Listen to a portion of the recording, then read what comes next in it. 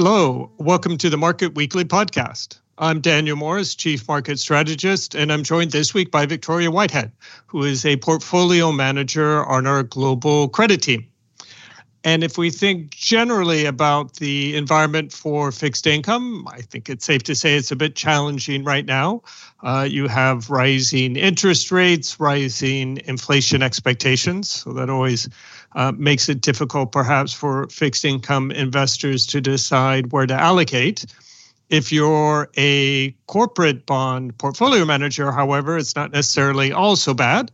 You have a good macroeconomic environment, strong growth, particularly in Europe, recovery from the pandemic, lockdown restrictions easing, vaccinations improving.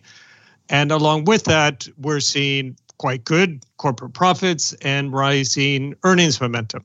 So that's the good news. The final challenge, though, however, are probably valuations, I'd suspect. If you look at spreads for Eurozone investment grade corporate bonds, they're pretty close to the lowest levels we've seen since before the global financial crisis. So a lot to think about, a lot to deal with. So my first question for you, Victoria, is whether or not investors should be worried about the impact of rising inflation or rates on credit markets. Okay, so the answer to that question is that it is complicated. The history has told us that the credit markets react more to the volatility associated with rate rises rather than the actual level themselves.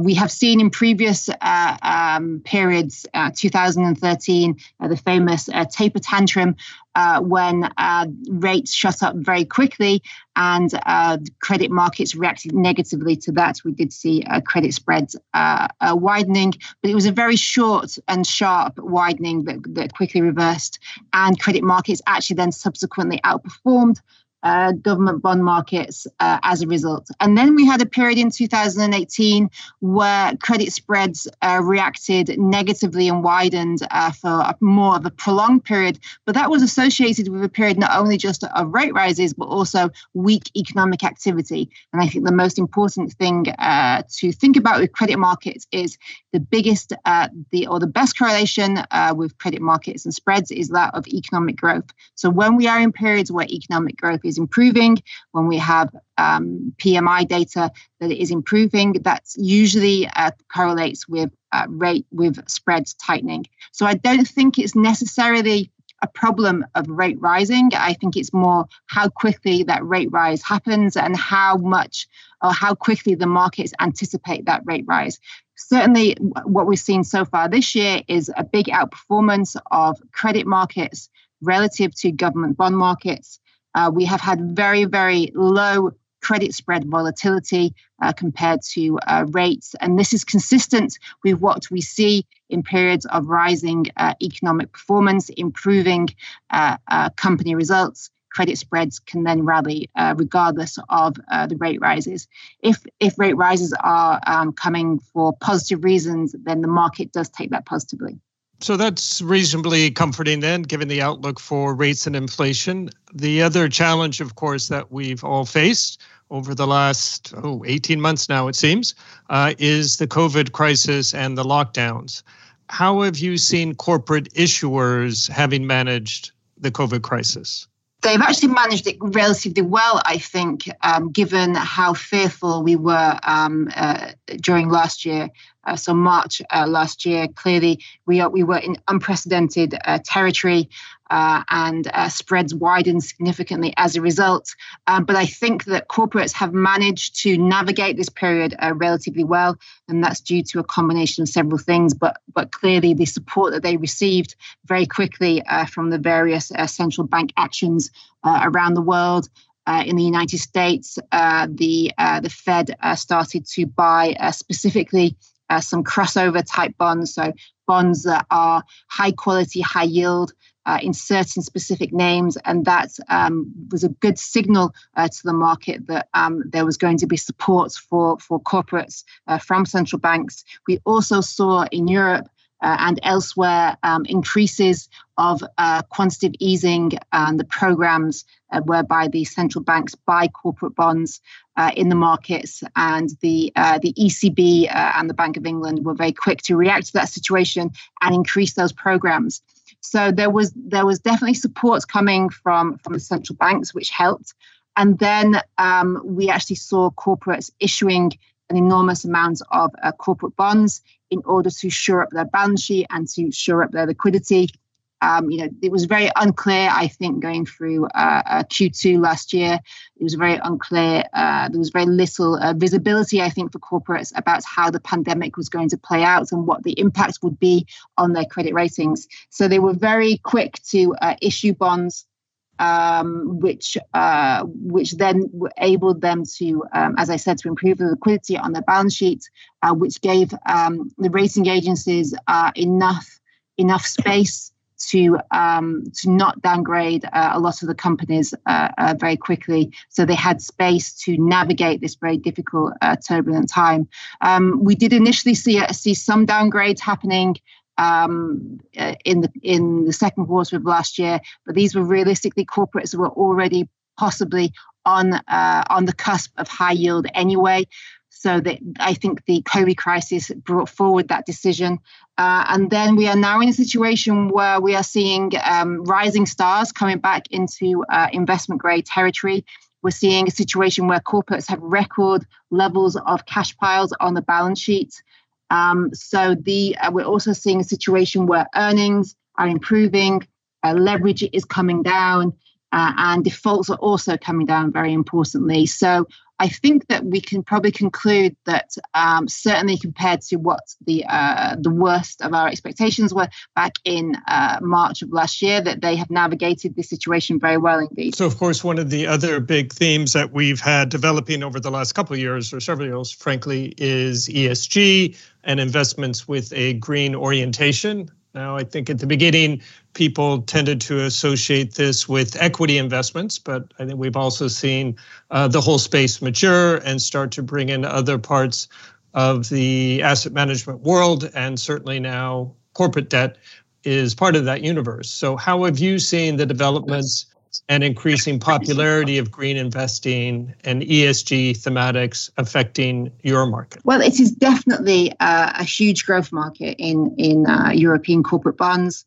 Globally, we've had about $180 billion worth of bonds being issued in the market year to date.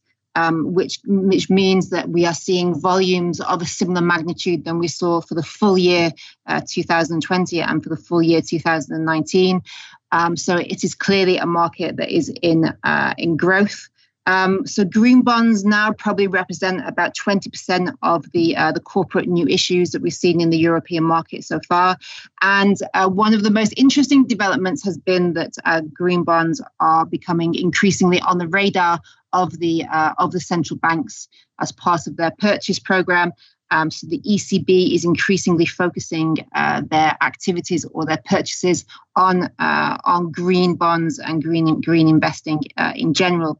So what that means for us is that whereas previously green bonds would come with a slight discount to the non-green corporate bond market, we are now seeing that they're coming with a slight premium to existing corporate bonds. This reflects for the moment, the fact that they are a smaller part of the market, and also the interest that we're seeing from ESG investing. We have seen a huge inflows into the ESG asset class.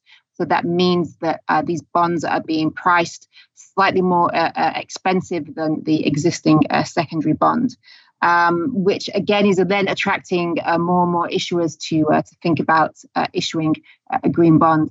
Currently, the only difference between a green and a non-green bond is that the green bond is issued specifically to fund various ESG projects be it green bonds specifically, which will focus on the environmental aspects. And then we're also seeing bonds which are called sustainability-linked bonds, and the coupon on those bonds is specifically connected with the achievement of specific goals that are set out by the company. So we are seeing some interesting developments within the ESG index universe itself. Thanks very much, Victoria. You've explained to us how rising inflation rates are not necessarily such a problem for corporate credit markets. The lesson that you took from the taper tantrum in 2018 is that it's the volatility in rates that is perhaps the biggest challenge as opposed to the level itself. And of course, the most significant correlation is with positive economic growth. And today, that's a supportive factor for the market. Your view on how companies have managed the COVID crisis is that it was better than expected, so it's also positive. Crucially, that was due to not only support from the central banks, which we had after the global financial crisis, but also the support from governments, which was a big change.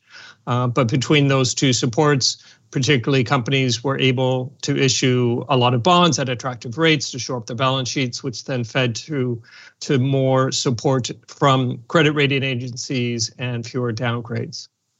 Finally, we talked about green bonds and ESG thematics. You pointed out that it's a rapidly growing and becoming an important market within corporate bonds.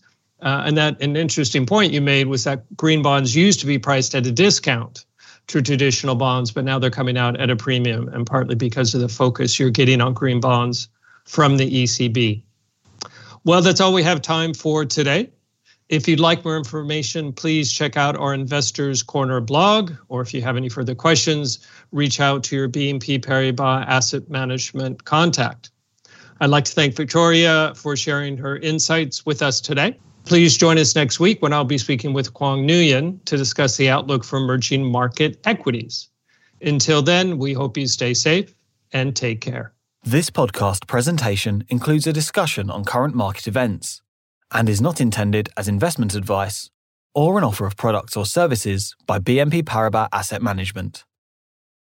Please keep in mind that the information and analysis in this presentation is only current as of the publication date.